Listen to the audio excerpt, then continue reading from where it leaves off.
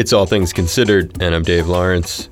We're continuing our off-the-road interview series, and grateful to welcome back a rock legend who joined us early this year to discuss his remarkable memoir, Do You Feel Like I Do? And now is back to share stories connecting to his new album of instrumental covers. We're hearing one of them now, his cover of Sly and the Family Stone's If You Want Me to Stay, which you can find on Frampton Forgets the Words, as in Peter Frampton, who was a man of his word when he told us in January he'd come back to talk about the new album when it was out. And Peter Frampton returns now to do just that.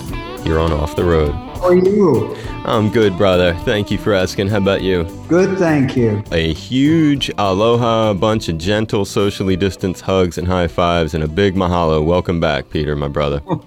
Thank you so much. It's good to talk to you again. Frampton Forgets the Words really reminds me that the whole finale tour that you had done was brought about by your diagnosis with inclusion body myositis, IBM, and then halted due to the pandemic. So most importantly, how are you feeling these days, and what's the latest on that tour concluding? Well, I can't really give you a definite if we will be continuing. You know, I feel good. Unfortunately, the IBM has progressed, so it is starting to change the way I play a little bit. So that's disturbing, obviously. Mm-hmm. So I'm just hoping that it doesn't get to the point where I can't play within the near future. So hopefully we will be able to schedule going around the world and saying goodbye to everybody, not just America and Canada.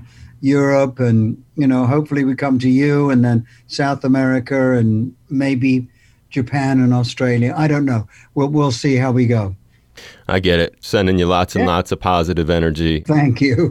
You're very, very welcome. And you're still there in Nashville, and congrats on the record. Listening to this thing, Peter, is wild because for fans, Frampton Forgets the Words is instrumental covers record, and a lot of those songs people may know, but as you always do when you cover stuff, you add these new twists, and both they're instrumental, so that adds something, and then your own tasty arrangements. And I was thinking of the very first tune on the record, Sly Stone's 1973 hit, If You Want Me to Stay. Over the years, you have any personal encounters with Sly? Yes, he called me up in like 77. I was with a friend of his, and so we hooked up that way. He called me up and asked me to come and play on a track. I went to the studio, the record plant in Sausalito. I spent the day playing guitar on a track, and then after the track was done, I'm in the control room, and I see a bass, and I knew that Sly had written that bass line.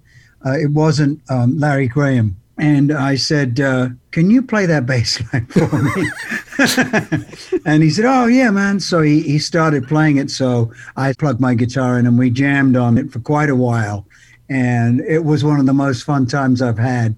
And the bass sounded exactly like the record. How funny about that?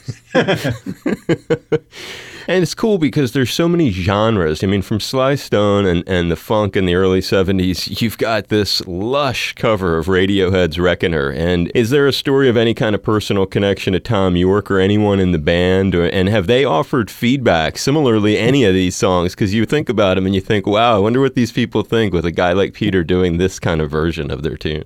Yeah, I've heard that if you don't hear from Tom and Johnny Greenwood, it's okay.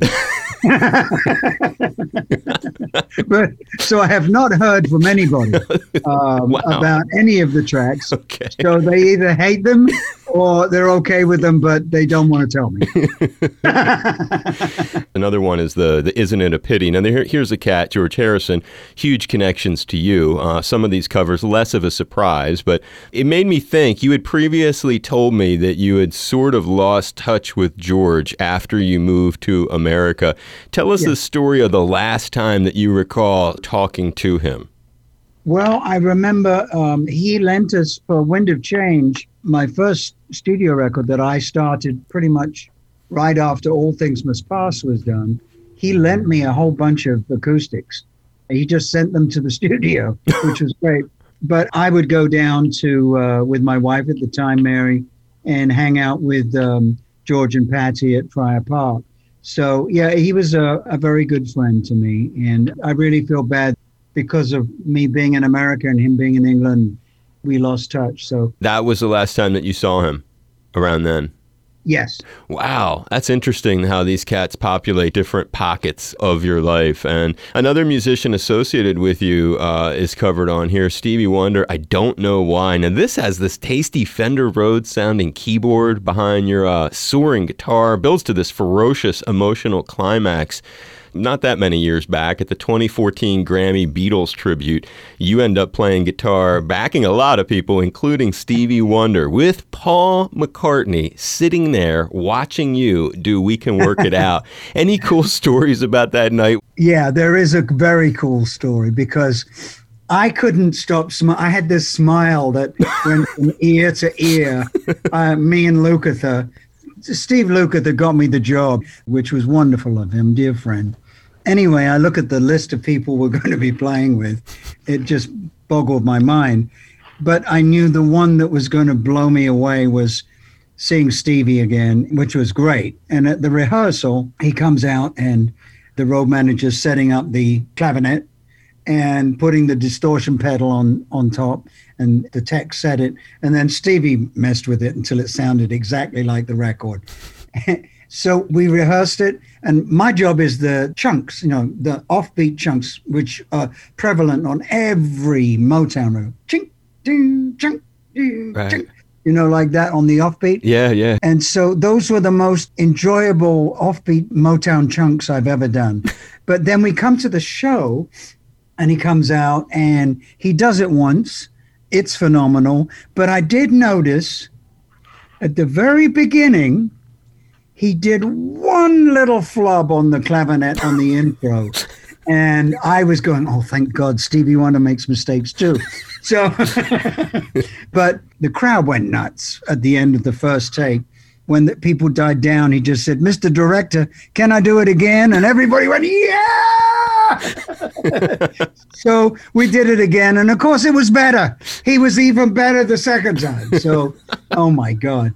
That was amazing to be able to play with him. Again on Frampton Forgets the Words, covering David Bowie's Loving the Alien. Similar to Stevie, this is a cat that, obviously even deeper because it goes all the way back to when you were a child, as you told us before. It connects to your father and your parents. It's a guy that you had so many experiences with. Like, I don't think a whole lot of people, Peter, who are listening or in general have ever had this experience with someone they're close to. You guys once went down an airplane emergency slide together, correct?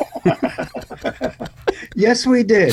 It was, I forget exactly what country we were in. It didn't matter. We were on a plane every day. But this one was not our plane. We were using a different plane for this one trip. And I don't know whether you notice, especially in Hawaii, sometimes I'm sure when they put the air conditioning on the ground, sometimes condensation comes out. It's not smoke, it's condensation. Yeah. And I could see this coming out, and Dave's not a good flyer. He wasn't that wasn't a favorite thing of his. And all of a sudden, him and Coco, who was his manager assistant, and him, as soon as they saw this condensation, they started saying, fire, fire, smoke, smoke, whatever it was. I can't remember. Smoke, smoke. And so we're taxiing, getting ready to take off. And Coco ran for the back door, the emergency exit.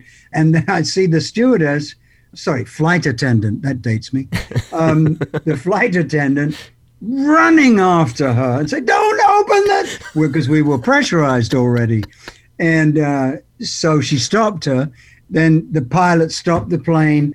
It was a 727. So in those days, they just pulled a lever and the back end of the tail just fell off. And there was a slide that came out straight away. And I'm sitting in a seat towards the back. And Dave comes down the aisle and just grabs me. He said, come on, Peter, let's go. He grabs me and throws me down the slide. But he got me out of there before himself. So, that's the sort of relationship we had, which was great. It's like an older brother. And here's his cover of David Bowie's Loving the Alien, featured on Frampton Forgets the Words. And tomorrow we'll conclude Peter Frampton's return to Off the Road. Find this and the complete series at hawaiipublicradio.org. Look for it on our HPR app and subscribe to the latest episodes on Apple, Google, and Spotify podcasts. I'm Dave Lawrence.